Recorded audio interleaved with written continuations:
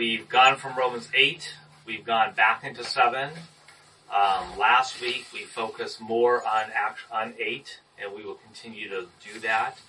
Today we're going to look at 8 and start in 8, but as you'll see, there's a reason why we're going to do that, and then we're going to go back to Romans 5 and look at 5, 1 through 11, and start working our way back from Romans 5 back to, I'm going to say back to Romans 8. We've already been in 7.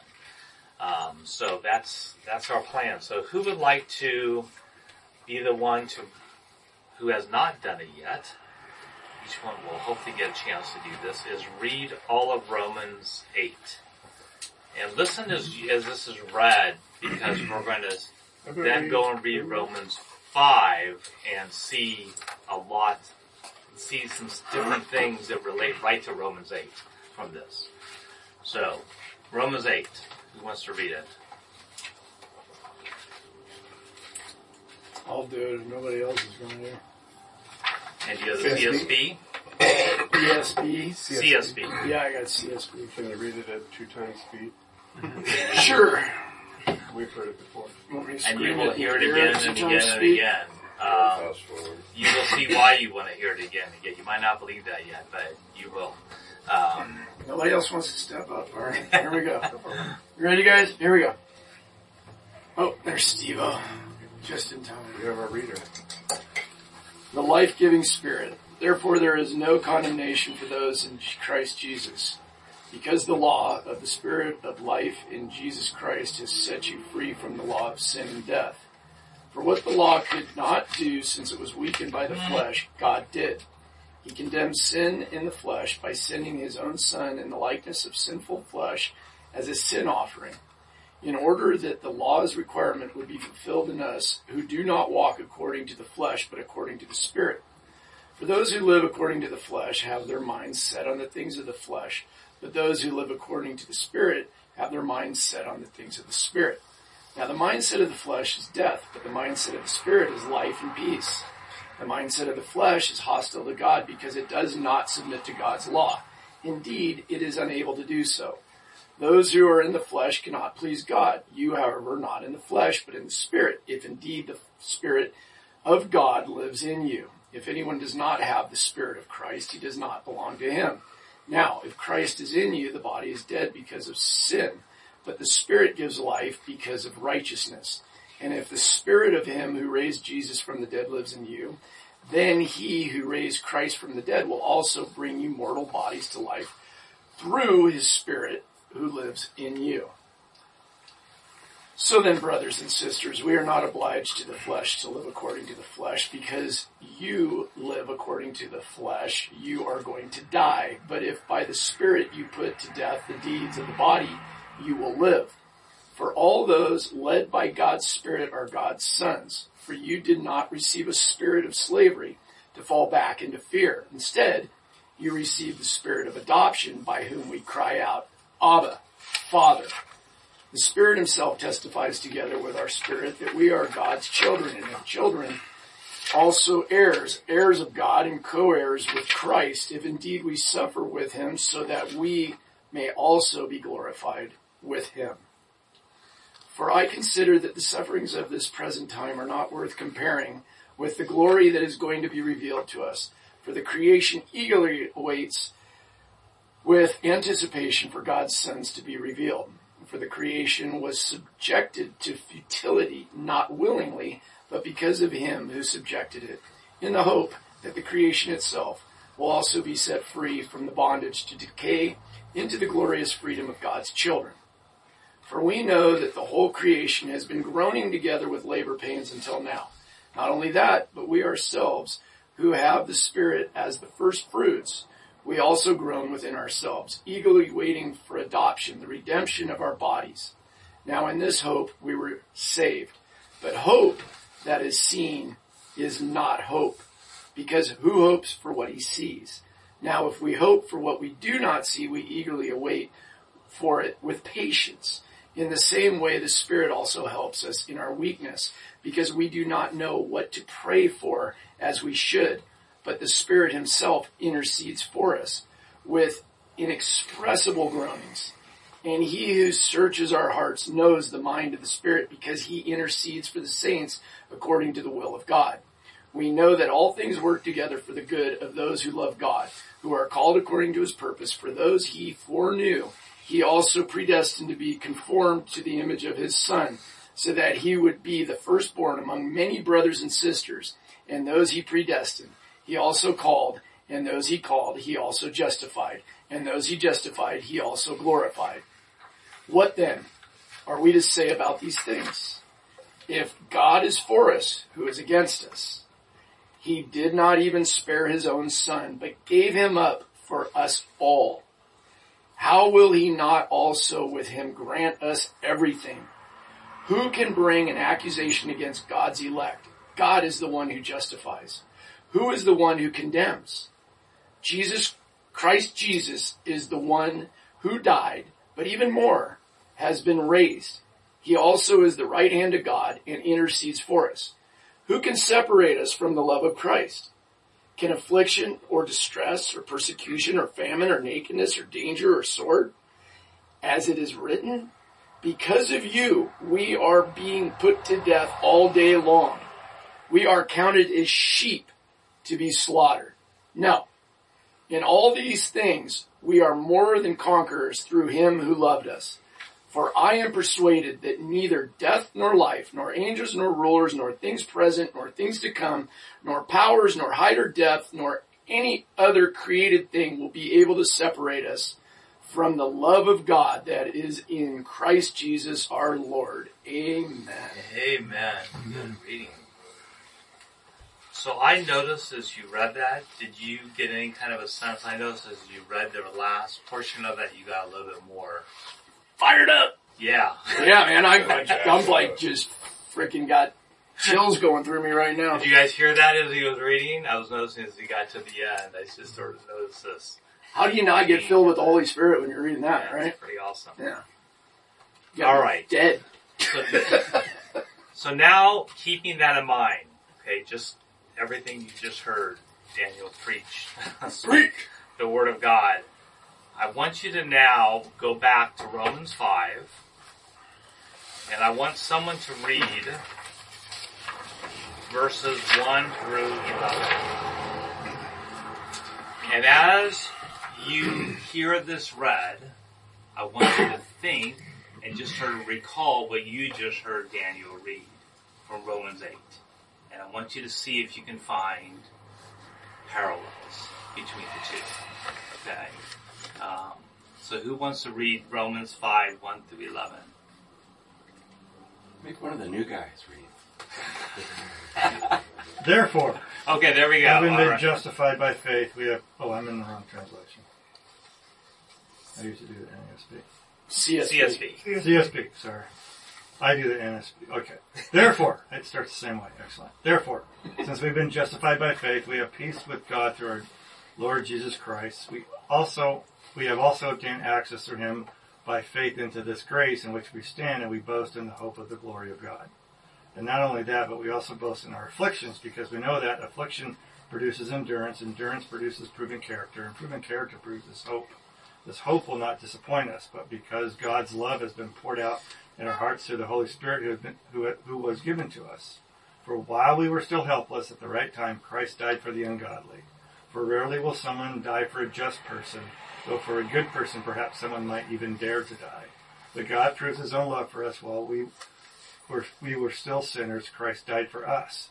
How much more often then, since we have now been justified by his blood, will we be saved through him from wrath? For if, while we were enemies, we were reconciled to God through the death of his Son, then how much more, having been reconciled, will we be saved by his life? And not only that, but we also boast in God through our Lord Jesus Christ, through whom we have now received this reconciliation. Amen. All right. Any echoes you hear between Romans 8 and what you just read in Romans 5, 1 through 11? Hope. Hope. Good. Okay. Where was hope in Romans 8? Anybody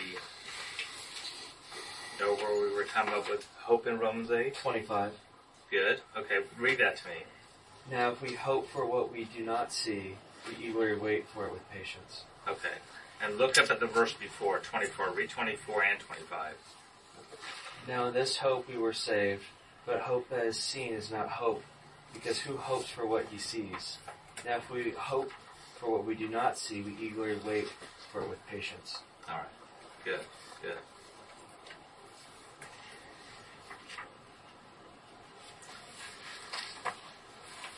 What else do you guys see?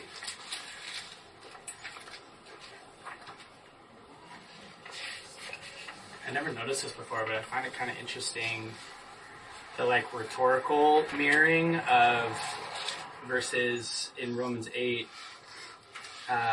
in sort of, let's see, it's 30, when he goes, those he predestined, he also called, those he called, he justified, those he justified, he glorified.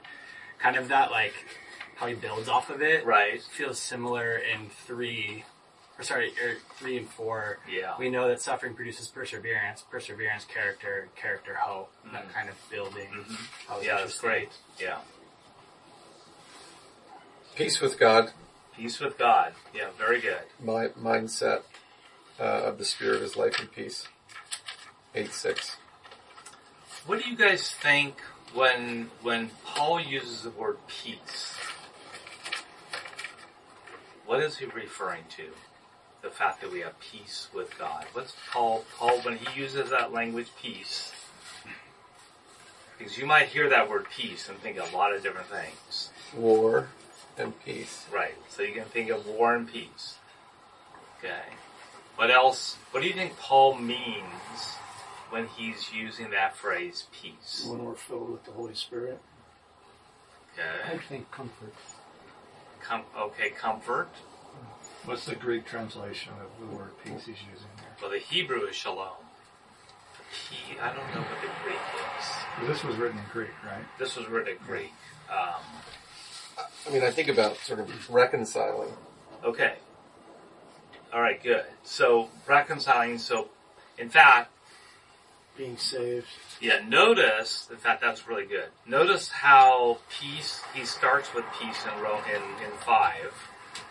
Actually, peace is an inclusio with the end of Romans 5:11, where he talks about reconciliation. So peace and reconciliation to Paul are very close. They're very much similar in what they mean. So if you think of peace in the terms of reconciliation, what is peace? What does Paul mean by peace, do you think? Forgiven. Forgiven, okay. Saved. Let me just tell you what he doesn't mean. He doesn't mean, we have this inward peace in me. I just have this inward peace. I just feel good about myself, okay? That's not what he's referring to. He's not referring to something in us when he speaks about peace here. According to Google, the Greek translation is completion. Mm-hmm. Okay. So what's complete? The relationship between us and God. All right. Jesus. Which is just like reconciliation. Mm-hmm. Okay, put together. Glorification All right. would be the completion. Anyone else? When you think of the word peace? What if the opposite of peace is like we think war, Wrath. or something like wrath? Yeah. So then what's peace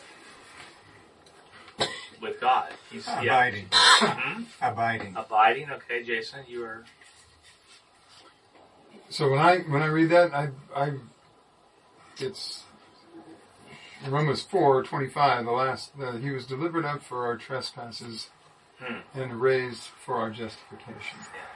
So we've been freed from our trespasses and been reconciled for justification in order to be glorified. And so that peace is the peace from the war within us with sin. Mm-hmm. And in the Spirit, in Christ, with the Father, we are in peace. He also, I think, declares or views us as righteous. Mm-hmm. Now, in Christ. That we are made righteous. Yeah, we're not looked at as enmity with God. We were now. Yeah, we're no longer, right, very good. We're no longer enemies with God, Enemies, which yeah. means we're at war with God, like you were Right. talking about. You know, We see have the a truce. pieces. Yeah, yeah. There's a peace agreement. There's a truce. Mhm. It's a treaty.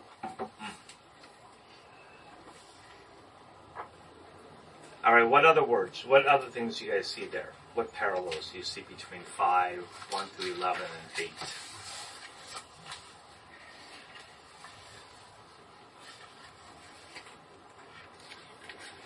I see some purpose. We got like in 5:7 it says, "For rarely will someone die for a just person, though for a good person perhaps someone might even dare to die." Talking about Christ. And you got 8:28 goes, "We know all good things work together for the good of those who love God, who are called according to His purpose." That's like pretty. Okay, Like- yeah, that's good. And it's like, are you at peace with your purpose? Like, what is your purpose? Just kind of. That's a question master right there. Yeah.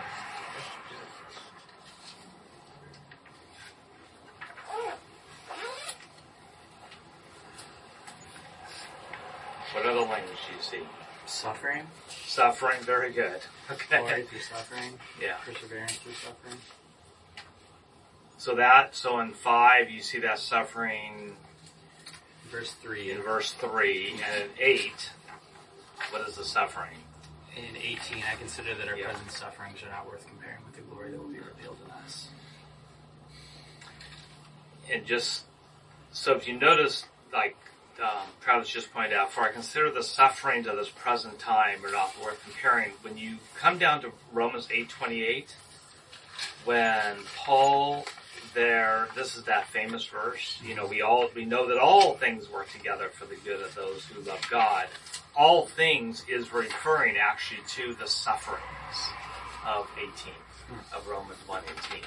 So Paul's making the link there. When we talk about all things working good, he's talking about our sufferings being used by God in our lives for good. Hey, Greg, I just Googled peace again. I think this is pretty important. It puts it down in lay terms as opposed to reconciliation and stuff like that. Let me read this real quickly. It is a pronouncement of well-being and serious and wholeness. The word spoken by Jesus to his disciples still needs to be heard today. Peace be with you. Remember he said that? Yeah, Peace be right. with you. But this is A few times. and what do the words peace be with you mean? It means that you can be at peace with your past. Jesus Christ can help you get past your past. Get past your past. Yeah. Because there is no longer any, Yeah. what? Condemnation. Condemnation. So that's interesting. And so getting past your past, so if you're no longer in your past, where are you then? Yeah. You've got your mindset on the things of the Spirit. Yeah. Right. that So was- you're in your present. You're in the spirit because you're not about the old law. But in the Spirit, so what's being in the Spirit? Walking it. Exactly. So this all comes to that. What is walking with God, literally, right? I've been thinking about that and thinking that exact question. What is the peace? Right?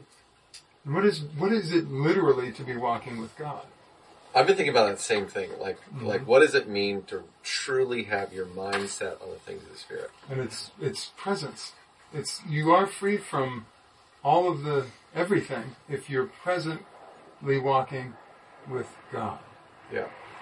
I did ask ChatGPT that, but I ended up having, and there was some Of course you did. No, there was some great content in there, but the two verses that I got to that I think were ultimately the most helpful and really understanding what that means is, Romans 12:2, do not conform to the pattern of this world, but be transformed by the renewing of your mind. So that renewing of your mind is about having your mindset, on the things of the Spirit. And what does that mean? So, Philippians 4:8, finally, brothers and sisters, whatever is true, whatever is noble, whatever is right, whatever is pure, whatever is lovely, whatever is admirable, if anything is excellent or praiseworthy, think about such things. I think that's a lot about the mindset of the Spirit. I think that's Well, he says in 8 precisely what the mindset of the Spirit is, and it's life and peace. And so I'm thinking that takes me all the way back to Genesis and the tree and the words that God said to Adam. And we're getting a lot of Adam and Christ. We will be getting Adam. We already are in what we're reading, right? One man caused death, and one man brought life. And that's the crux, right? So if you eat of the tree, that day surely you will die, right? So what exactly did that mean? They didn't just like keel over, right? So we all know they brought sin into the world and death. But what was it that they ate from? The tree of knowledge. What is that knowledge? Speaking of mindset, Tree of life. right? Yeah. Versus the tree of life, which begets peace, because you're no longer thinking about death, which brings about fear and anxiety, because suddenly they didn't think about dying. That wasn't even a reality. So suddenly that's what I am just sharing what my thought process has been in the last few days here, and on that. It's suddenly you go, so that mindset, we're talking about just the shift of our own conscious reality, right? Into understanding that with Christ, we have life, and that begets peace. We no longer have the fear of death because Christ has overcome that death. We have to embody that ourselves because the Spirit's already in there. But if we aren't there, it kind of doesn't work. So you're asking a really good question, which is part of what we're going to talk about even more tonight, is exactly that question, because Paul's saying that we, in the Spirit, are ones who now put our minds on the Spirit.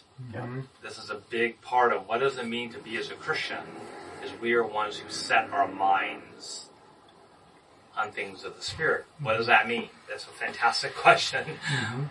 Part of exactly what we're doing right now, which is setting our mind in the Spirit, on the things of the Spirit. So keep that in mind. Yeah. I kind of feel that all these things that he's listing, what we should put our mind on, are a byproduct of his Spirit. And Exactly. for me, someone who's simple-minded or singular-minded, I don't choose to think about a lot of things at once. And there's people that have a very active imagination, a very active mind. They haven't, IQ that they can't stop. They can't go to sleep at night. So they think about. So he's giving you a list of all the things to think about. But for me, it's very simple. Think about one thing. Think about being with God. Think about talking to God. Think about being in the Spirit. Just think about being in constant communication with Him, and all those things follow. Mm-hmm. All right, so others, yes. Eric. Yeah. I read the beginning of 5 and 8 as a story. And kind As of what? Say it again. As a story. Historic? As a story. A story, sorry. Yeah. You read it as a story. Yeah. Okay, gotcha. From this standpoint, when you start about looking at the word justified, Uh-huh. Mm-hmm. what's the opposite of justified? Condemned. Yeah, uh-huh. Okay, Yeah, very good.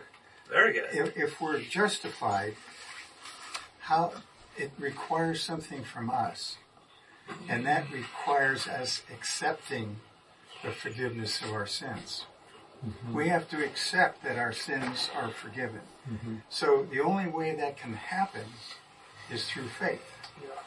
And so what has to happen to have faith? You have to give up your throne to have the faith that I can be relieved from my sin nature through justification only by my faith. Okay? So then it goes on.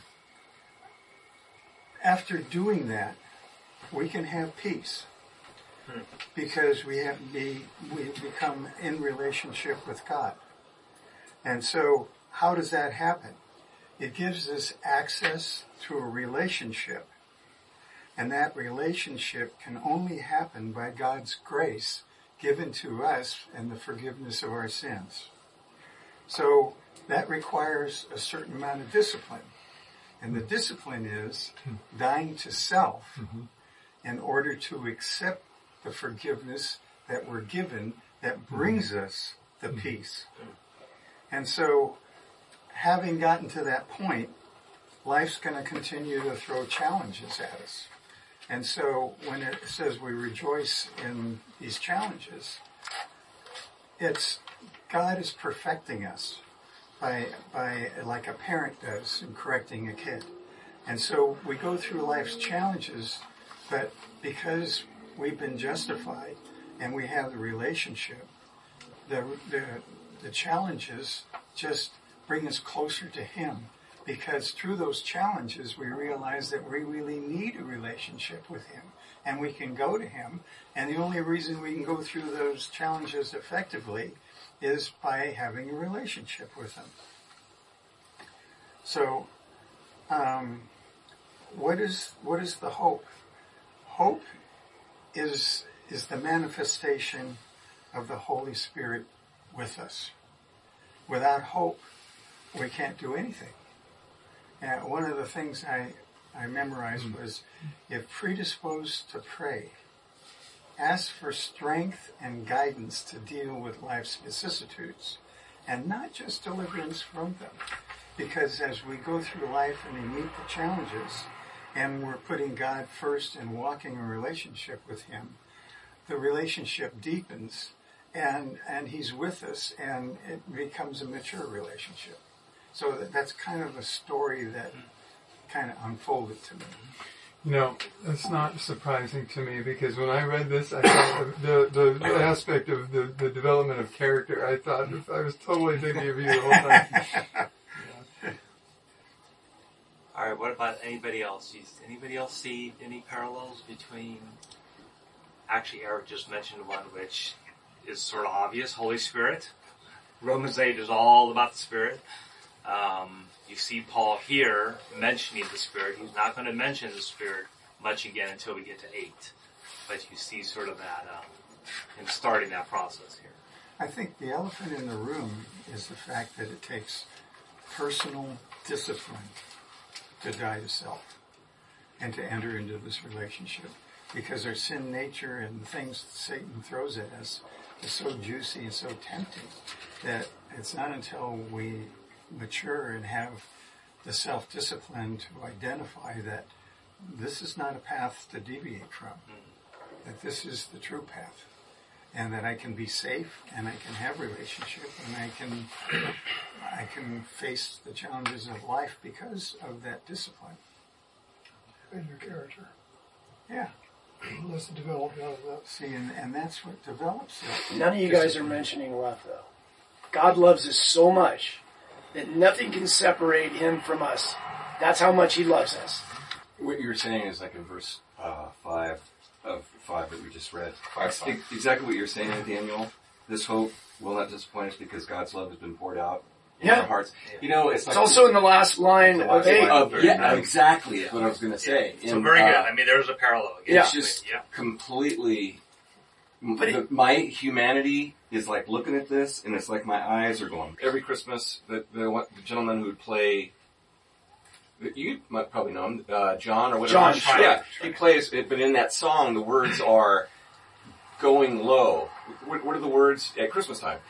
The life comes from going down, and so when we humble ourselves, when we are reduced. Identity does matter. Does it? We're co-heirs with Christ. Yeah. The whole idea that is our identity. That's our identity. But not our ego. Right. And not our past self. But the love that you're talking about is in that identity, and the very idea of the word glorification that's going to be put on us. Right. I mean, that God loves us that much, that is beyond my grasp, Daniel. I have to even spin out on that. Well, and that is the whole concept of that Eric was talking about in terms of that forgiveness and the presence, right? The hardest, I had a lesson with God one day and regarding forgiveness and being present and being able to leave that past. And the hardest thing, it's easy for me to forgive other people.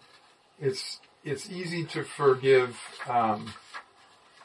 other people's trespasses or any future trespasses or put myself in that mindset with others, but it's really difficult for me to forgive myself. And that's the humility. That's when you put down the crown. right? And when we can, I think that's one of those acknowledgments, right? That's when we know we're in the Spirit. We really can forgive ourselves and be present with God right here, right now. But have you guys ever seen or read The Pilgrim's Progress? Yeah. Yes. So there's that point. He's well into his belief. He's well into his journey and his travels. But the more he learns, the more he knows, the more that relationship develops, the bigger that weight becomes of sin. And so a few weeks ago, when you said that thing that I had mentioned the other week that you said in class about this just being not true. The idea that we have to bear sin. Not being true. It was like that's when that thing fell off my back. Amen. Literally. But that has to be released for the peace that you're talking about. That acknowledgement, that simplicity. And it was like, I mean, that's the game changer. That's that leap. In the story is wonderful. That's when things got really challenging. That's when he got to put on the armor. That's when he was faced with all sorts of challenges beyond the sin, right? But then there was no question as to where he stood and what he was going to finish like. Good. So, others who haven't said anything you see in 8 and 5 or in 5 that's... I've got a question. It's not related to words, but do we know if Adam was forgiven? Do we know what? Adam, was he forgiven? Do we know whether Adam was forgiven? Yeah, for eating the tree. It's a good question. What do you think? I think so. I'd like to believe so. He's the God that introduced sin. Yeah, I don't have an answer for that right offhand as far as, although what we do see is we see that God does not, he pushes Adam and Eve out of the garden, right? But if you notice, he doesn't leave them entirely. He still stays in a relationship with them. And obviously this is pre-Christ, very pre-Christ. But he stays in that relationship with them. And he allows their offspring to become us. Yeah. So you still see that relationship playing. All right, how about others? Anybody who hasn't? I'll speak. I don't know if we got this, the church's Advent box, and there's this I don't know, this thing, this book in there about animals and how everything kind of waits for Christ, for the Advent, for the season. And so that's been filling my mind as I've been kind of going through that book. And I see waiting in here, in both 5 and 8. In 18 through 25, kind of for the creation eagerly waits, 8:19, for the creation eagerly waits with anticipation for God's Son to be revealed. That's this time right now. That's Advent. And then I see in 5, that same kind of kind of pre 5-6 for while we were still helpless. All up through then, he's speaking, my understanding is he's speaking to the Jewish audience at this time, right? These Jews have been waiting and waiting and waiting, and while they were still helpless, Christ died for them. So that stands out to me, especially this season, that kind of this waiting, and now we wait, right? Now we wait for whether it's this season of Advent or Christ to come again. But God, that's really cool to me. Yeah. Yes. Yeah. Mm-hmm. And we weren't just helpless. We were ungodly. Every single one of us. Pretty much levels the playing field. All right, anybody else as far as...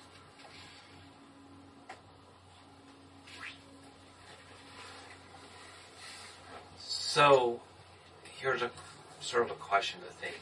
And it's been interesting listening to some of you do this already. But if you take a look at 5, so one of the things just to note here, 5, 1 through 11. So again, for those of you who have been here, you know this word. For those of you who haven't, we're going to tell you very quickly. Inclusio is one of the words that I have for years in our men's group said. There's one word that you sort of need to know from knowing how to read scripture. It's inclusio.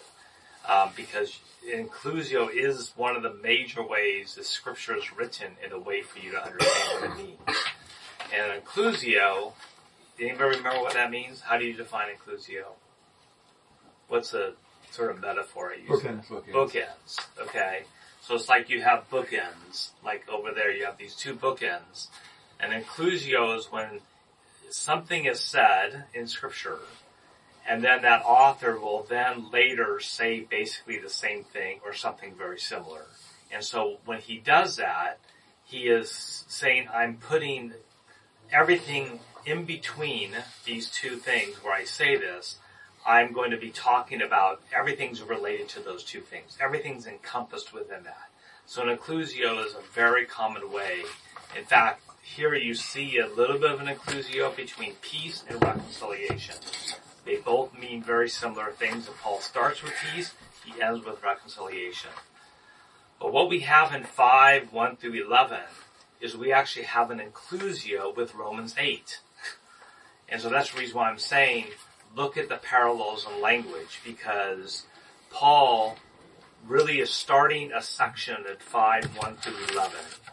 And he's going to end that section at the very end of Romans 8. And so these two sit as bookends to each other, which is the reason why we're going back to 5:11, and now we're going to start looking at everything in that bookend, okay, that all relates to him saying what he said in 5:1 through 11 and what he says in Romans 8. Okay, it all fits in between it. Does that make sense? So that's the reason why I was having you do that with 5:1 through 11. But I want you to look, so I want you to just think for a moment, as we have all read 5:1 through 11, to what degree can you read this right now and go, this is not just something I know in my head, and you don't just believe what we read in 5:1 through 11, but this is so real to you. Like you live it out. You can actually experience this. You can put yourself as an I in here, so instead of just saying, therefore, since we've been justified by faith, we have peace with God through our Lord Jesus Christ, you can say, therefore, since I have been justified by faith, I have peace with God. Did you listen to how Eric did that? He actually took the first section of 5 and he made it his own. It's like it became, just listening to Eric, you do that, it's like it became real to him. He said, this is me living this out. And you sort of explained it and walked through it, Eric, with that. How many of you, when you read this, to what degree do you really go, yes, this is real, or it's not? I struggle with this. And I don't know how to even have you answer that question, but I just want you to think about that. Because Paul is really in 5:1 through 11, it's like he's saying this is real to him. And he wants us to be real to us, what he's saying here. You had me do that with 15, 1 through 6, with Romans 15, yeah. It's pretty amazing. Yeah. It's amazing to do that, you guys. Yeah. Like just take... So you personalize the scripture yourself. Yeah. You know, is to actually say, yes, this hope will not disappoint me, because God's love has been poured out in my heart through the Holy Spirit who was given to me.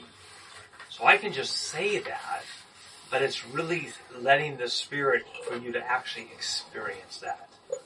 This is, in a sense I want to say, when Paul says, like you were talking about, the mind of the Spirit, this is what Paul's talking about here.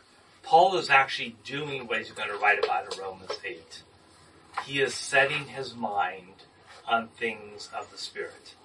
And you see the result of that. He has hope through that. He can get through suffering through that. I mean, all this, he makes it his own. And that is so key to our faith, that we don't just read this, but we say, this is not just something I believe, but it's real in my heart. I really experience this. That's what Paul's getting at in Romans 8. That's the role of the Spirit. is to take this and make it real to us. Well, on that,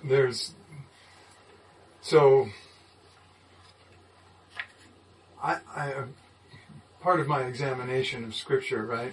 To me, it's real. However, I'm always sort of looking at it, saying, how could somebody twist that, right? How could somebody say, oh, that's just see now it's just a mindset thing. It's just you just talk yourself into it, and there it is, right? And what's so fabulous is the way Paul explains the Spirit and the way it works, and the fact that we literally don't have the capability of knowing even what to pray for. We don't know the right things to pray for, so the Spirit intercedes for us, and Christ intercedes for us in that regard while we're here in this state. Right. And that's so fantastic. And that to me was very real, right? It's like, what an amazing concept, because those things of the Spirit are just beyond us to a certain degree. Well, I mean, think how boring this would be if I wrote it. I would just say, just love God. Just love God. And there would be no color. There would be no decorum. There would be no any examples. It would be just one thing, But he is able to elucidate this thing into a multitude of fabrics, to where you see the richness of God's love. Yeah. And it's just, there you go. So, thinking again then, what Paul's getting at here is something I don't think we talk enough about in the Christian life, is really what the role of the Spirit is. We mostly think when we hear the Spirit, we think a lot, I do. I think a lot of times gifts of the Spirit, or the fruit of the Spirit, or the miracles of the Spirit, or all these things like, the Spirit, does these things. Paul's practically saying here, you gotta take what Jesus has done, and just believing what he's done in the past is not enough. The Spirit wants to take that and change your life and make it real in your life. Remember how last week, for those of you who were here, what did I, and I didn't explain it a lot, look at it more. What did I give you that were here? Coin. I gave you a coin. Does anybody remember what that coin, so what was that coin? As an eagle eye. There's a, right. What was the coin? Christ and the Spirit. Yeah. And what were the different sides of the coin? So one side of the actual coin that they gave you was a person, which represents Christ. And the other side was a bird, which represents the Spirit. All right. And what Paul's saying in Romans 8... I've got it in my pocket. Who has it in their pocket? Yeah, anybody have it? Right now. Bring it with you. The point here is what Paul's doing is he's saying two things need to happen in our faith. One is we need to be grounded and know what Christ has done in the past. He did this for us.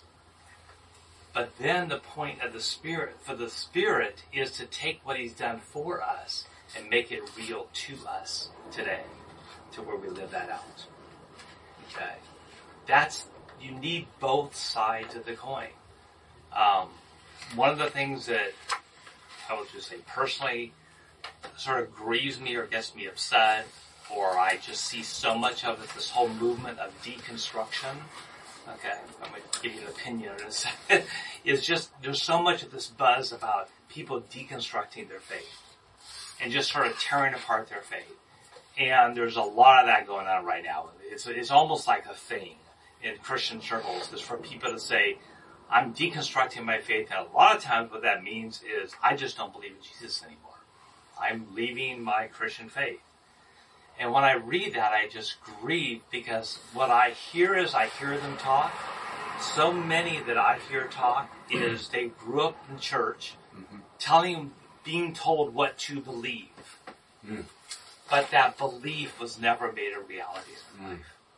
So they were told, believe that Jesus died for your sins, but the Spirit never worked in them.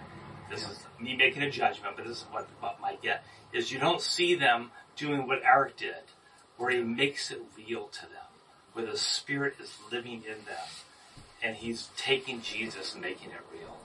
And Paul says you need both. Yeah. After the last meeting, Uh-huh. talking to Charlie, he said, I grew up in the Catholic Church. I never heard of the Holy Spirit. Yeah. Yeah. Not like you guys are talking about it. You can grow up in a lot of evangelical Christian churches like ours and not really hear much about the Spirit too. Yeah. You know, yeah. And that's why Paul's saying this is so central. Yet, with Travis, you were... I was just tracking off what you were saying earlier about sort of continuing to carry that weight. For me, one of the things I struggle with is one thing to understand the gospel and this reconciliation intellectually, but I think what you're getting at, which I think is so important, is actually feeling the weight of grace, like letting it permeate in a way that I just keep coming back to verse 15 in Romans 8. The Spirit you received does not make you slaves so that you live in fear again. Rather, the Spirit you received brought about your adoption to sonship, and by Him we cry, Abba, Father. And that thought of like crying out, like to me, that's a falling to your knees of kind of like you were saying. It's hard to sometimes forgive yourself, and I think there's times where I can understand forgiveness of sins, but I don't necessarily like fully feel the weight that I've been forgiven. I kind of intellectualize it, like okay, I've been forgiven, but to actually be like to let grace. To feel it in yourself that, oh my gosh, this grace has actually been shown to me. I don't have to carry this weight anymore. That's when you fall to your knees and go, Abba, you're so good. Mm-hmm. And so it's taking that, like you said, it's taking the one side of the coin. We can wrestle with this intellectually. It's so helpful to understand it. But I think there's, if I'm tracking right, that transcendence is taking the understanding to actually embodying it spiritually. Mm-hmm. And that's where it just gets you to a whole other level of depth in His presence. I would say that is, what you just said, that is the central role of the Holy Spirit. Mm-hmm. That, I mean, it's yes, it's to give us gifts. Yes, it's to, do those types of things. Absolutely. Fruit of the Spirit. Absolutely. But the core is, it's got to change our heart to where these things, Jesus becomes real to us. And that is what the Spirit does. And I want to have you guys, so just go back and review. And out of that yes. comes an understanding of what it really means to build God's kingdom. Exactly. Right? How to bring heaven to earth. Yeah. Which is about the good things and virtue and, helping people and justice. Right. And all those things. So, Travis, will not disappoint us. Go ahead. Where was that scripture you said the Spirit you had received? 15. Yeah. Which is a key, actually that is one of the key passages right there he just did, where this is actually showing that taking place. Okay. This is the definition of that. Yes. And can I go with that? Yes. So when you said that, I was like, yeah. It relates, so just think of the concept of receiving, and it goes kind of back to what Jason was saying too. We can't forgive ourselves, so we're not going to let God forgive us. What are we not letting? We're not receiving His forgiveness. Exactly. And it says it right in 5, which we just read, the last verse of 11. And not only that, but we also boast in God through our Lord Jesus Christ, through whom we have now received this reconciliation. So that, in that case, is the forgiveness of sins. You've received the forgiveness of sins, which gets back to what we're talking about. Mm-hmm. That's right. Have you received the forgiveness? Like, I'll just speak for myself. I have trouble a lot because I won't forgive myself. So if I don't forgive myself, I'm not permitting Him to forgive me. Right. That's right. And what you said a few minutes ago, it was like, wait, because it never occurred to me. What's happening? Why is that? Pride. Mm-hmm. Why am I not forgiving myself? Yeah, hanging on, and I'm angry. We think that's that whole holding sin is exactly that. It's just a pride game. Yeah, I didn't think about that. Or relate that to pride. That's good, Tom. Yeah. Well, he did it, and then I was digging around for the only other place in the whole Bible, I'm looking at the concordance for the last few minutes, for receive, is Acts 10:43. To Him give all the prophets witness that through His name, whoever believes in Him, step 1, shall receive remission of sins. So you believe in Him, now you receive, that means it's being given to you. You're given remission of sins, but you have to take the gift. Yes. It's a two-way verb. So think of the people, think of all the Christians who believe, They haven't received. Yeah. And that's why last week I handed out this, okay, and said, here, it's not just, you have to take it, you have to receive it. You have to take it. There you go. Okay? Yeah, Tom. That's yours. Something I've... Tom. Yeah. The two Toms. Something that I think all of us it's yours. Are talking about, but it's always something that the Bible implies, but I haven't seen a verse for it. And, well, you might hear words, intellectualize it. He calls us friend, reconciliation, no condemnation, perfect love drives out all fear.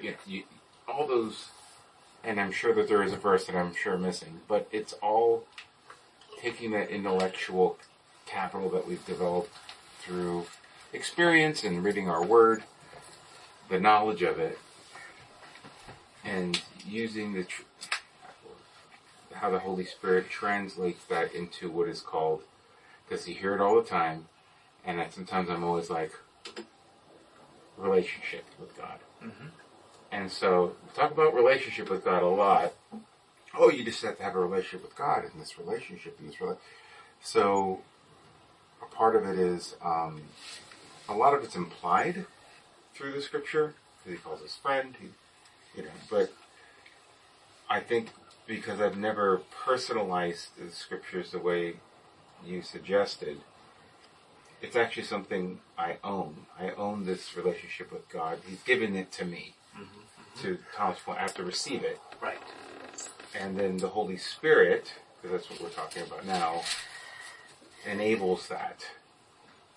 Is the enabler of understanding love and forgiveness and all the other nuances of character building and all the things that are said here, overcoming sin and stuff. Yeah. So I don't know if that makes sense, but you hear this relationship that we're supposed to have, and I wonder if sometimes it's more intellectual relationship than this personal. And that's why I'm saying you need both. I mean, so if you guys look, and we talked about this last week a little bit for some of you that were not here. So go back, if you look at Romans 8, and before I gave you the coin, I pointed out that Paul's really showing this, what Tom just talked about, showing this transition, that we have to have both sides of the coin. So if you notice on verse 3, Paul says, for what the law could not do since it was weakened by the flesh, God did. And what did God do? He condemned sin in the flesh by sending his own son in the likeness of sinful flesh as a sin offering. There is what God, this is sort of like the head. Okay, the coin. This is what God, if you look at the head, this is what God did through Christ in the past. It is a historical event that actually really happened. Jesus died on the cross for our sins. That is the event. That is what Christ has done historically for us. But notice that Paul says you've got to now do something else with that. Tom talks about it in the sense of receive. Notice what happens. It doesn't just say, hey, God died, condemned, and Jesus died for us, sent his son in the likeness of sinful flesh as a sin offering, period. It doesn't say period. It has a comma. Because then it says, Jesus did this, God did this, in order that. So there's a words. There's a reason why God did this. It wasn't so just we forgive our sins and we go to heaven. He says, in order that the requirements of the law would be fulfilled in us, and he puts in the negative, who do not walk according to the flesh, but according to the Spirit. So the whole purpose of why Jesus died on the cross was so we can now walk in the Spirit and no longer walk in the flesh. When we're condemning ourselves still, we're walking in the flesh. We're walking in the flesh. We're not walking in the Spirit. So notice how he makes that transition. I've got to take what Jesus has done, and I've got to then appropriate it. The Spirit has to speak to me, inside of me, and say, this is real. And so notice what happens. In other words, so according to the flesh. Then he says, for those who live according to the flesh, is going to what Scott said, For those who live according to the flesh have their minds set on things of the flesh, which is not us. But those who live according to the Spirit have their minds set on things of the Spirit. Now the mindset of the flesh is death, but the mindset of the Spirit is life and peace. So we are a people now who don't set our minds on the flesh. We set our minds now on the Spirit. New creatures. Okay. New creatures. New creation. And when we do that, so someone says, well, how do we do that? Well, we're doing it right here by being in this. But Paul keeps going back, and he does this in Romans. He keeps saying, this is what Jesus has done. This is what Jesus has done. And then Paul breaks in to what we have in Romans 5, 1 through 11. He then starts saying, this is what it means for me. We are now free. We are now at peace with God. We are now this. And so you see Paul doing this constantly, where he's living out what he's saying in Romans 8. But he's taking what Jesus has done, and he's saying, now this is how it's changed my life. This is how it's real to me. And the Spirit is what does that in us. That's what changes us. Yeah, Eric. I'm just me. And so I have to make things simple for me. Mm-hmm. So what I realize is that I live in the world, but my job is not to be of the world. Yes. And so how do I practically stay out of the world and walk the walk? And so that's why I memorize all these sayings, because they're the crutch that helps me see the path. One of the simple things they teach at the Naval Academy is, I will not lie, steal, or cheat, nor tolerate those who do.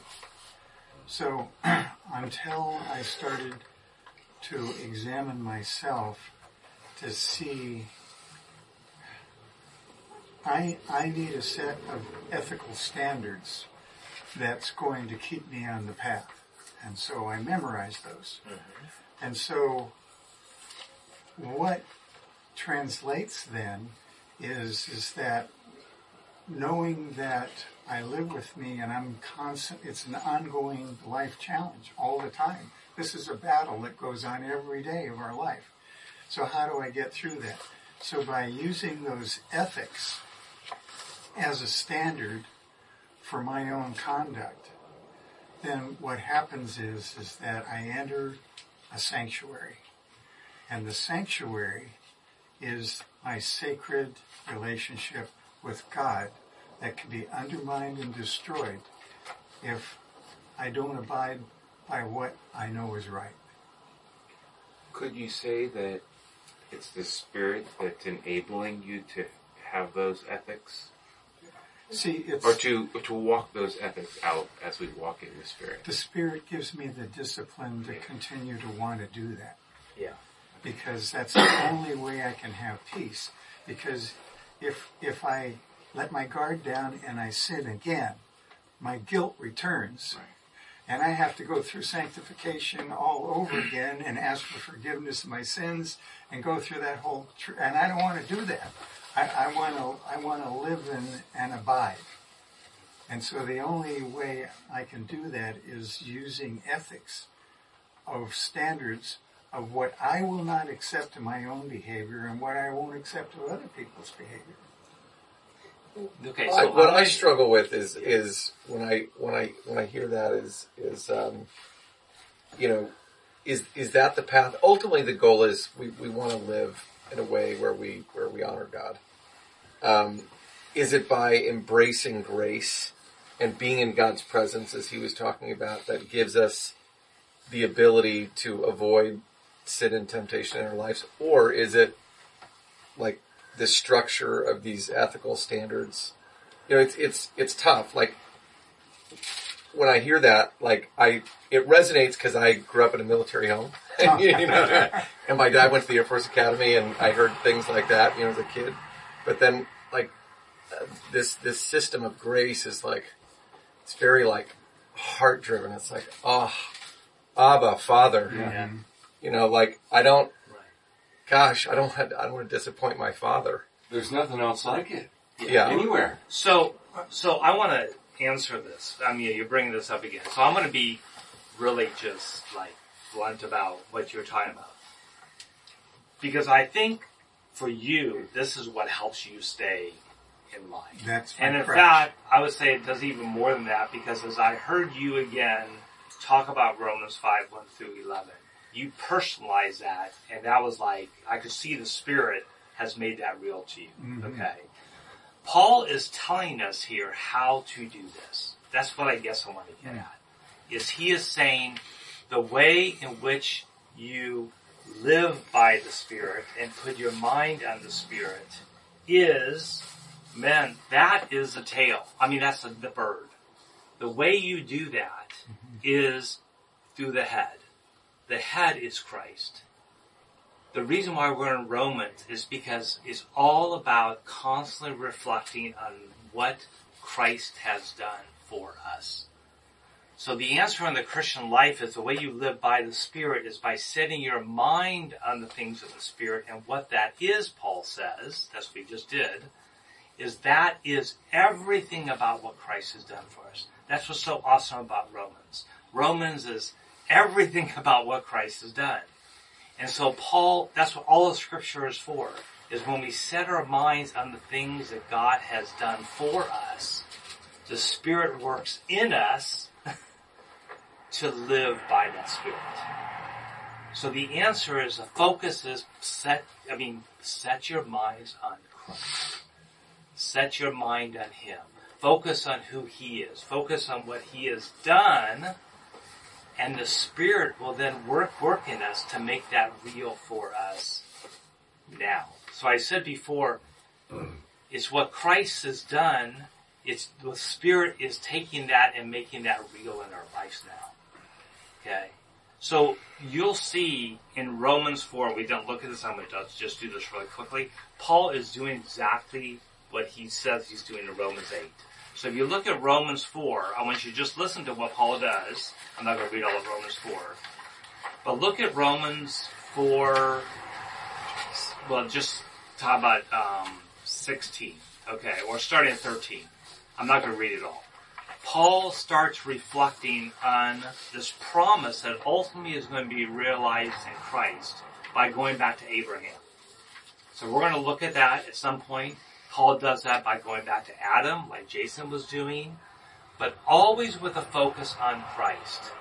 And so if you notice what Paul does is he explains all the stuff about who Abraham was and the promise and the faith that came through Abraham. But now listen to what Paul does. He takes the scripture about Abraham, all right, and it's almost, in a little bit, it's almost like what Eric does when he focuses on these sayings. But here what Paul's doing is he's focusing on Christ. So what happens is Paul says, listen to how Paul does this. He says in verse 22, therefore it was credited to him, Abraham, for righteousness. Now it was credited to him, but now listen to this. This is really key. It was credited to him, and it was not written for Abraham alone. Okay, do you see that? So Paul's saying in verse 23, this stuff that was written long ago was not just written for Abraham alone, but it was written for who? Us. All right. That's what all the scripture is. It's something that's not just written for them, it's written for us. And then Paul says, but also for us. And then listen to what Paul does. He says, and he then goes right into Jesus. It was credited to us who believe in him who raised Jesus our Lord from the dead. He was delivered up for our trespasses and raised for our justification. So notice how Paul takes what Christ has done, the head, and he turns it into the tail saying, this is something for us. So it's no longer I was condemned and Christ died on the cross and there's no longer condemnation. Is now I am no longer condemned. It becomes something personal to each one of us. And so that's the purpose of this focus on Christ is that this is the way we set our minds for the things of the Spirit, and then the God through that. I'm listening to all you guys talk, and I'm watching the exact same that happen. Is you're taking and personalizing what Christ has done for you, and you're making it real in your life. You're hearing the Spirit say, this is real in me. And I say I guess my point is you need to have both. Paul's saying both have to happen for a life of faith. But what we tend to do is we tend to emphasize one or the other. And we don't have a coin. So people say, well, I don't feel the Spirit. I'm not experiencing the Spirit. I'm not feeling like God really loves me. I feel condemned in my life. Paul says, go back and focus and set your minds on what Jesus has done for you on the cross. Then the Spirit will come alive in you and you go, that's me. Jesus died for Greg. Does that make sense? Mm-hmm. So it's constantly, you'd have this coin. You say, well, I don't experience that in my life. Go back and focus and read on what Christ has done for you. And then the Spirit works in that and says, guess what? That's for Greg. That's for Jason. That's for Tom. He died for you, Scott. And we end up personalizing this. This area that we're talking about right now, this has been one of the most neglected things within the church. And I'm going to take you back to a saying. Now, I love it. People don't even know John Calvin said this. So of all people, you would think John Calvin, who is sola scriptura, everything's about the Word of God. And, I mean, the whole Reformation came out of a lot of stuff that John Calvin did. All right? But I want to read something that John Calvin said, dealing exactly with this, that gets to the heart of what we're talking about with Paul. So this is what John Calvin says. He says, for as God alone, now again, most people think John Calvin, they think sola scriptura. The Bible is, it's it. Everything is about the authority of the Bible. And guess what? They're right. But even John Calvin said you need more than just this. You need this, absolutely. But listen to what he says. He says, for as God alone is a fit witness of himself in his word, so also the word will not find acceptance in the men's hearts before it is sealed by the inward testimony of the Spirit. The same Spirit, therefore, that is spoken through the mouths of the prophets that produce this word, then penetrates our hearts to persuade us so that they faithfully proclaim what has been divinely commanded. What John Calvin's saying is, it's not just believing this, which we do and this is our authority, but it's then letting the Spirit witness this is really true for Greg, for Travis, for David, for Robert. It's got to hit each of us. Both have to happen.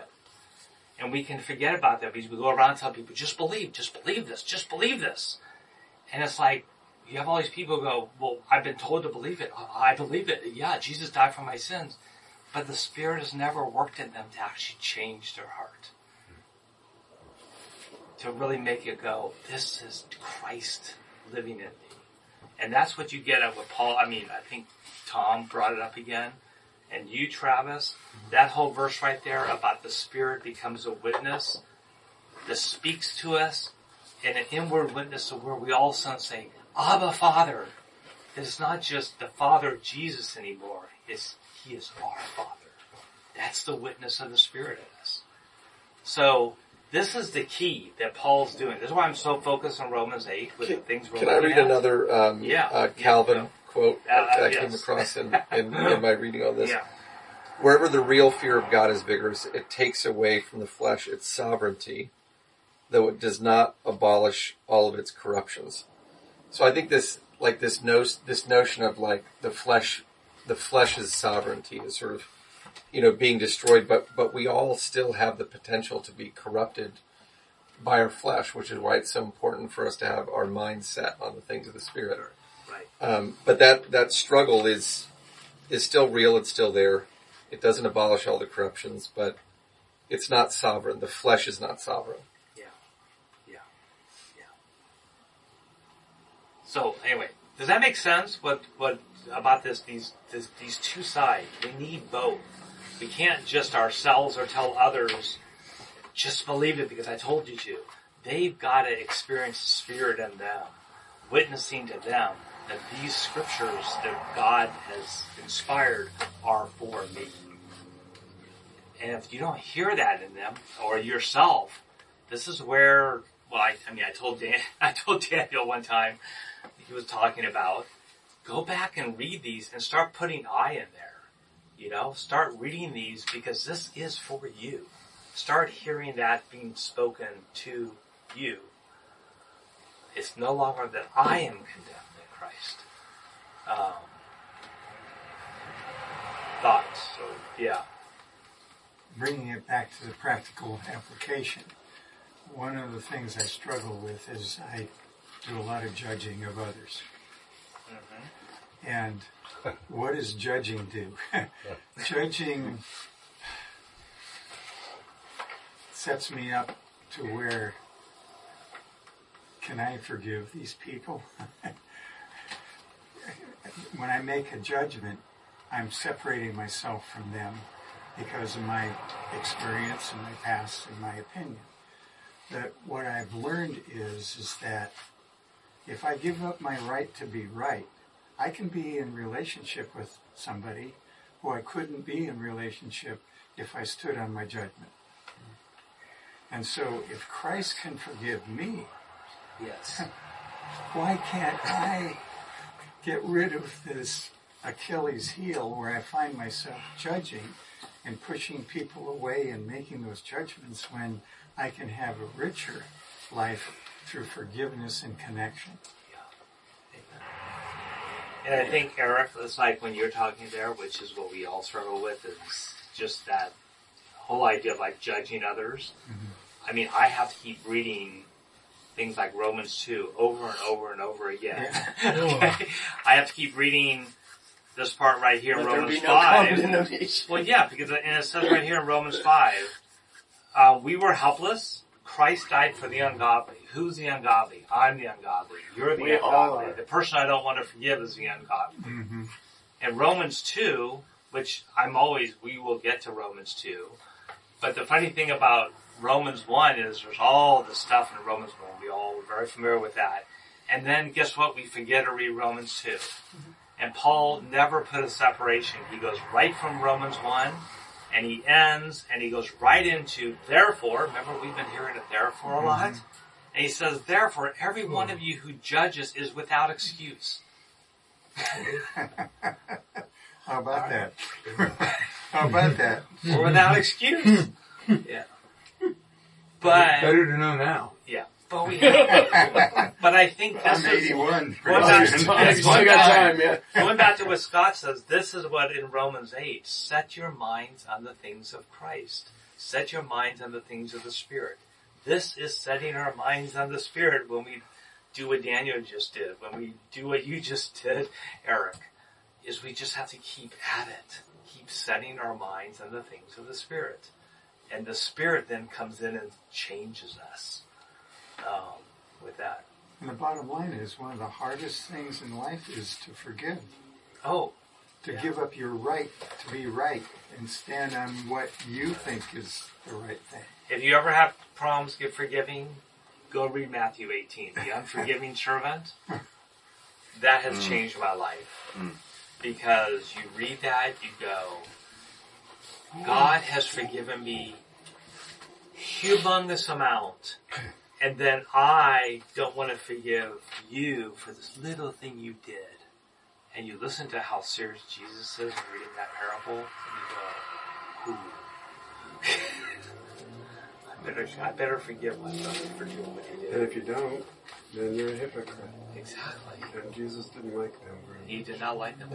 He wrote a whole chapter on them.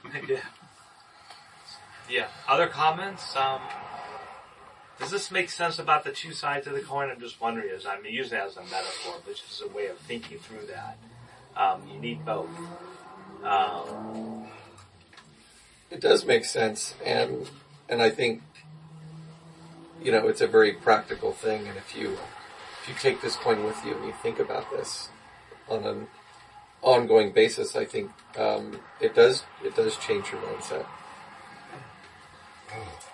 Use that as who doesn't have who has not, I don't know if I have enough left. You don't have one, right? Are these simple quarters, or are they Did you get one? tokens to some great wealth fund? Or Yeah, they are. They're Bitcoin. I might one day.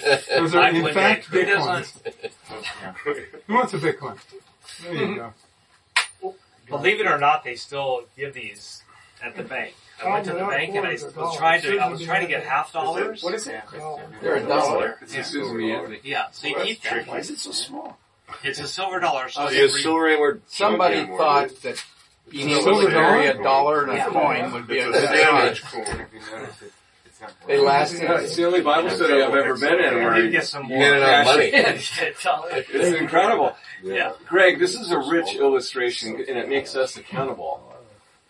Don't lose that coin. No, mine is right here in my hip, but yes, salvation is in Christ. And the accountability of inviting the Holy Spirit to be that comforter. He said that on the Mount of Olives, I'm giving you the comforter.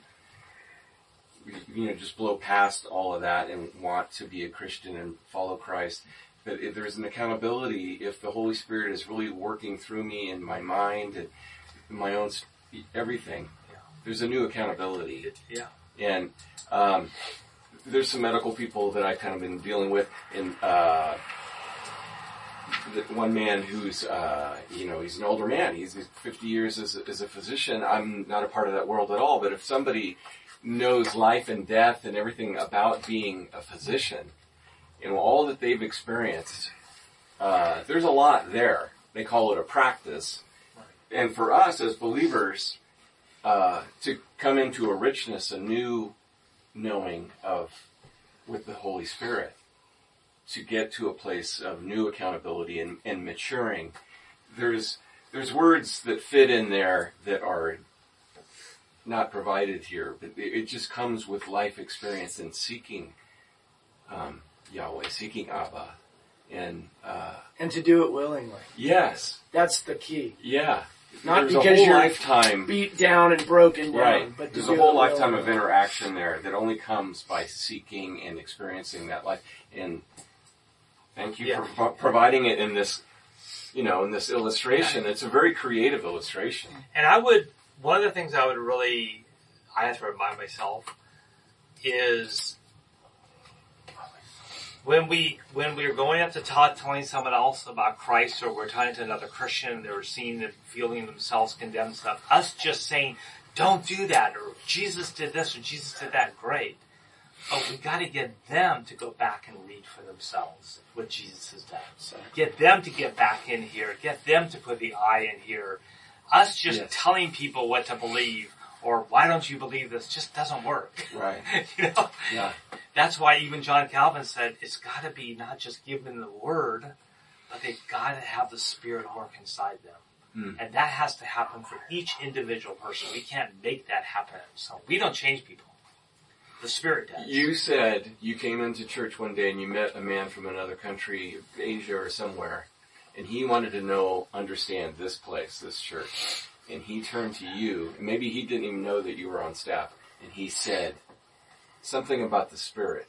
Is this a place of the Spirit? You remember that? Yeah. I don't remember. Is this a place of the Holy Spirit? Yeah, right. The Spirit here, yes. Yeah. What did you say? You affirmed I don't him. remember the whole context. Yeah, you affirmed him because I probably did. He really impacted you, and you gave that illustration to us. One thing I love the two sides of the coin. I've just been flipping back because Romans 7, in a lot of ways, juxtaposes and sort of builds up into Romans 8, exactly. Right? Of that, we can't uphold the law, yet the law is holy and good. And so I just thinking about what in fact, you missed the last couple sessions where we went through 7. Yeah. So when Eric's saying that, that judgment, we all are guilty of that, right? And when Paul says, but I cannot carry it out. Like, I know what's in me. I know the good I should be doing, but I cannot carry it out. And so that's the one side of, like, I know what I'm supposed to be doing. And yet, that's when we turn our eyes to Christ and what he did forgives what we cannot do. And that's the other side of the coin. And so I love this quote from Dallas Willard of, as far as just always turning our mind back to the other side of the coin, which is the greatest saints are not those who need less grace, but those who consume the most grace, who indeed are most in need of grace, those who are saturated by grace in every dimension of their being. Grace to them is like breath. Mm-hmm. This idea that, like, I cannot do it, and so every day I need to consume more grace. Every day I need to turn back to the gospel. Every day I need to feel his love in my life in order to, that's the only way to fulfill the other side of the coin. Otherwise I will judge, or I will fall short. Where we are weak, he is strong. Exactly. Yeah. The way I look at it is, you climb the ladder of life through humility.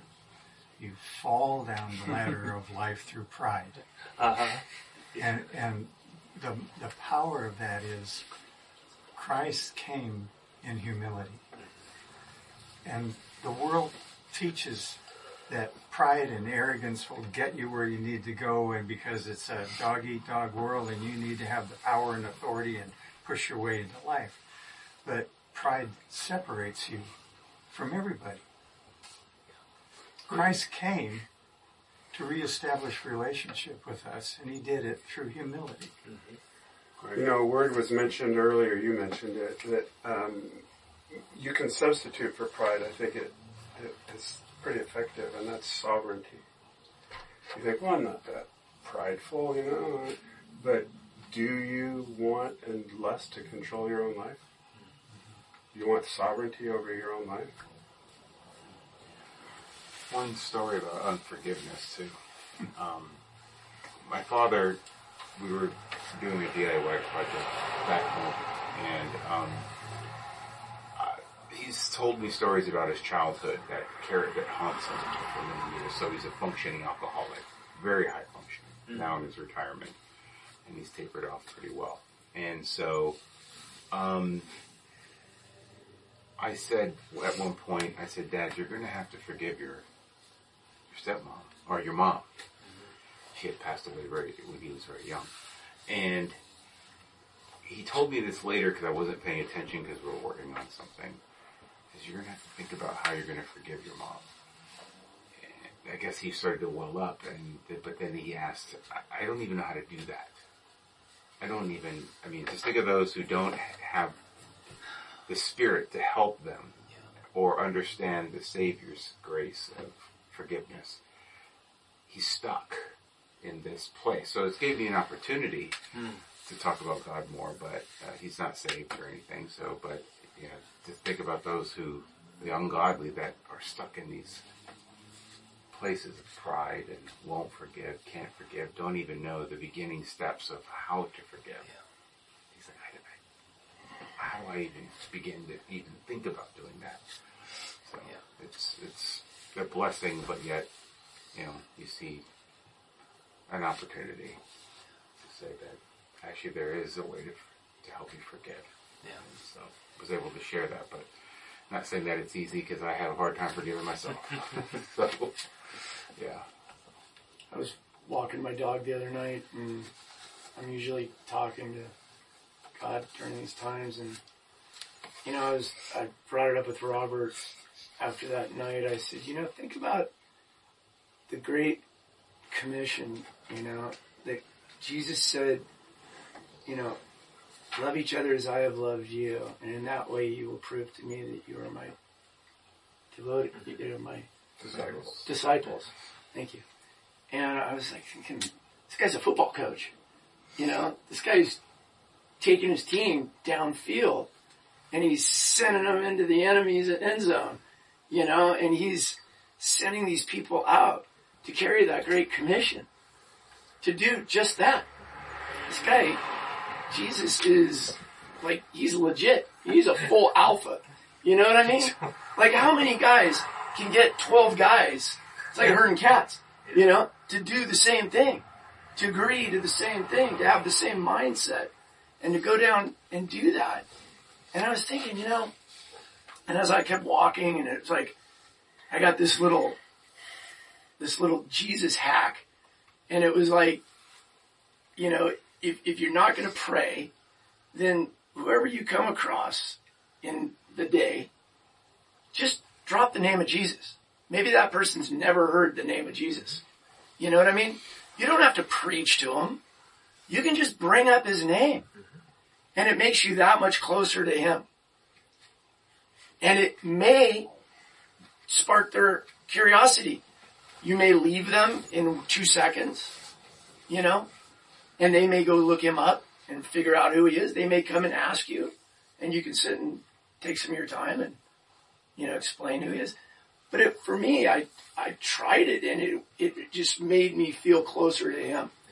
Just constantly, whatever it takes to draw nearer to him and closer to him, and vice versa, And it was simple, You don't have to make a big deal out of it. So anyway. And just saying I'll pray for you to some people. Just like that. Yeah. Or God bless you, That's so huge when it's hard though. I know a lot of times I will feel the Spirit going, pray for that person. And sometimes I have to really listen to that. Tom did it in the market, really didn't you? To some guy? You can tell the story. No, you tell it. Who's with your left fist or your right? No, it was actually with my right hand. Is this when you guys both saw each other in the store? I saw him near the gym. Smart. This just happened, I think. This homeless guy attacked me from behind. The door, and he looks right at me, but doesn't recognize me. He's kind of, looking around for the Holy Spirit or something. And so he then turns around, and I put my hand on his shoulder, and I said, "Do you know the Lord Jesus Christ is your personal Lord and Savior?" And then he says, I jumped out of my socks. I go, "Oh my gosh, your homeless guy is asking me about Jesus." And I'm like, and so that was my first reaction. It was pretty fun. This homeless guy's attacking me. Hey, and so what if people think you're homeless? You know what I mean? At least you brought up Jesus' name, so there you go. That was funny. Anybody else? Any other comments? Yeah. This guy, the fisherman over here on the couch, he often talks about who we are. Yeah, our identity. And as you were saying, it's like our occupation and what I've done. It's also kind of going back again to the forgiveness thing. Can you forgive yourself? And the sovereignty thing. We are our baggage. And if you're old, like me, you've got a lot. You have a lot of regrets, a lot of angers, a lot of unforgiveness, And what the Lord teaches us to do, you are a new creation. It's a new deal.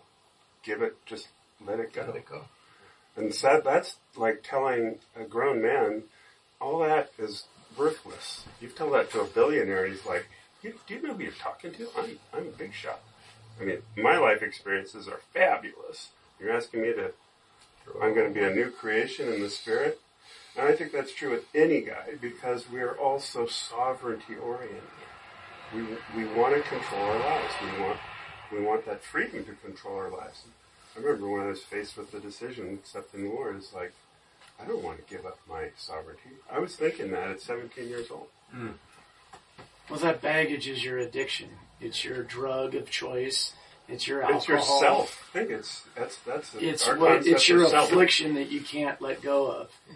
But this notion of identity of where we live or what we've done or how much money we have. There is something in us that's wired to think about how we are significant. And I think again, just kind of coming back to this notion of co-heir, he brought it up sitting over here, was it Peter? Yeah. And I keep thinking about this notion of, part of having, your mindset on co-heirs. Pete was talking about that last week. Yeah, part of having your mindset on the things of the Spirit is recognizing the significance and acting, in that notion of being a co-heir in God's. That's so much more significant than $1 billion or $100 billion. It's the kingdom of God, right? that's eternal significance. You're a co-heir. You're a part of this whole thing that's going on. And we can draw identity from that, which is, it's a big thing. Like, it is a thing to get excited about. Exactly. So before you ready to get, you have anything to say? You've been like quiet over there. I mean, I'll let him have the last word for us. Yeah. I mean, I don't need all that, but like Tom was going through sovereignty, and Scott, you were kind of like doing your bend, but it's like there is something about like being a guy, like you want people to look at you in a certain way. Like, you know, we can talk about, you know, wanting to live through Christ and being co-heirs and like what happens when you get to the pearly gates. Like all that is super great. But when you're on earth, there is an innate thing. Like you want to be the guy. You want people like, oh, that's the guy. And like, how do you, and Danny and I were going off on this for a while, but 3 through 5, kind of like in that realm. I'll just kind of, you know. Yeah, dude, go for it. I'll do a little synopsis. Yeah. Affliction to endurance. Endurance, produces proven character produces hope. Like, how do you prove your character here? Like, what are you doing to prove your character? Like, is it, you know, just saying, I'll pray for you, or just saying, God bless you? Or is it like getting down in deep and, you know, saving some homeless guy in the store? I would be buy a homeless guy. But you know what I mean? Like, it doesn't matter whether it's like at a 1 or a 10, but like, how are you proving your character? That's good. Greg, tonight, Tuesday nights, I take my wife to dinner. Yeah. Over, so we do the Taco Tuesday thing. You really splurge, huh? Yeah, big. Yeah, cost me $8 for dinner. $2. So Marilyn and I have our dinner, and we're sitting down, and these 8 people come in and sit at the table next to us. And they start talking, and they're going over and over and over. And they start naming names, and then talking on pollution, water pollution, and what's going on at Aliso Creek, and what's been going on the beach and everything. And finally, one person says, "Who's this Dale guy?" Well, I've been writing for the past 3 weeks to people. Proving his character. Yeah. You're sitting there right next to them. So I'm sitting there. Yeah. Marilyn sort of kicks me under the table and goes, "What's going on there?" I said, "They've been reading my posts that I've been..." So they're going around and around and around and around. Where do you post? So, were they on your side or Water District? I've been coaching some guys that are very interested in controlling the pollution that's going on. Has been going on for decades. And they want to try to solve the problems. But you have like 4 or 5 opinions about what should be done. And I've been writing, trying to coach some of these guys about saying, some of you don't know, but I went through the Bluebird landslide in 78, where we lost there were 26 homes lost, 26 homes that had to be evacuated because there were there's no gas, no electricity going to the house. And then another 30 or 40 homes where they could live in their house, but it was right next to the slide area.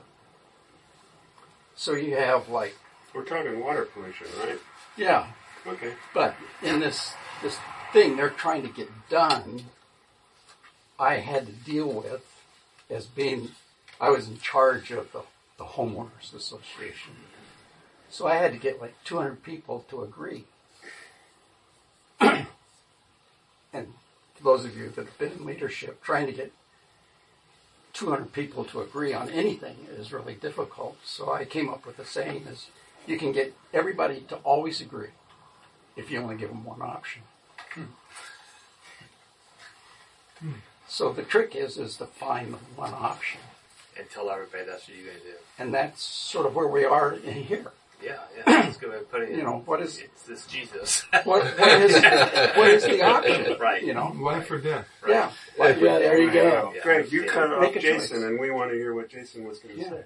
Yeah. So it's all that. That's because I'm making sure everybody else talks. It's all this stuff that we're doing here. Right. And I'm trying to coach these guys on how do they take all this stuff that's going on in Aliso Creek and narrowing it down to one option. Mm-hmm. And that's sort of where we are here. Yeah. If we all sat down and wrote things, we would come up with a whole bunch of different ideas. But we all would agree that we only have one option. Yeah. Really. Yeah, that's a good way of putting it. Yeah. Very good. All right, so I guess, Jason, you get the last word. Do you remember the word? I was just going to add to what Scott was saying, just in terms of being in that place. I've been things have been going remarkably well, and in the last few weeks, just my whole mindset has been different. And it's playing through accordingly with what's going on in my life. And in fact, just driving over here, there's just so much going on right now. And I'm kind of quarterbacking a ton of different things for a lot of different functionalities. And all through this, I'm just speaking with the Father. And something fantastic happens, and I'm like, and it's very clear. The only thing that I really care about is being in your presence. This would be great if this is your will, but you know what? Or this was great, thanks for that. But all I really care about is this, and that mindset, that's that peace, that's that freedom that I'm actually experiencing, and that place where you're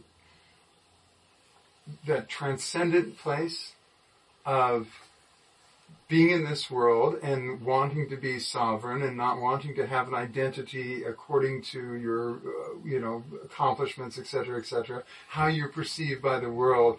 I'm just experiencing this separation from that completely, where it's, are you enjoying this? Right? This is what the Father's saying, right? Are you enjoying this? And the reality is, it's okay if it works for you, as long as I'm serving your purpose, and that like the co-heir thing. Yeah. Suddenly, this life in this time, doing this, and that kingdom reality is merging, and it's just incredible. That's really cool. Yeah, that's beautiful, Jason. So as we close, I guess one of the things, just if any of you, as we were talking this today, just about this whole idea of sending your mind and the Spirit and letting this word, this Christ become real in you. Try taking 5:1 through 11 this week. For any of you who just sort of, if you're struggling with that, just take 5:1 through 11 and write it out in the first person. And just see what it's like to keep saying this passage in the first person. For while I was still helpless at the right time, Christ died for me. You just, whatever the passages are here, and just read it like that. And then next week we will start at verse 12, 5:12, and this is a pretty heavy part. Great, it goes back to Adam, like you were talking about. So we're going to look at 5:12 through 5:21 next week. So read that too, as we get ahead. All right. Keep Gil in prayer, because tomorrow morning is when he's going to go through this operation. So, Father, we just thank you for this evening. I pray for Gil, Lord, that he will come out of this with his heart healed. Physically, Lord, heal his heart. We pray continue for Rod here, who just continues to be searching for you, faithfully following you, that you will find a place for this man to live, and to get him out of the shelter he's in right now, and to find a home that he can call home. And I also think of Tom's dad, Lord, that you will, through your Spirit, just keep calling Tom's dad to you, Lord, that he will say, call up his son one day and go, Tom, I know Jesus. So Lord, just be with us this week. May your Spirit that lives in us, that same Spirit that raised Jesus from the dead, may that Spirit empower us to live a life in Christ. In Jesus' name, amen. Amen. Thank you guys.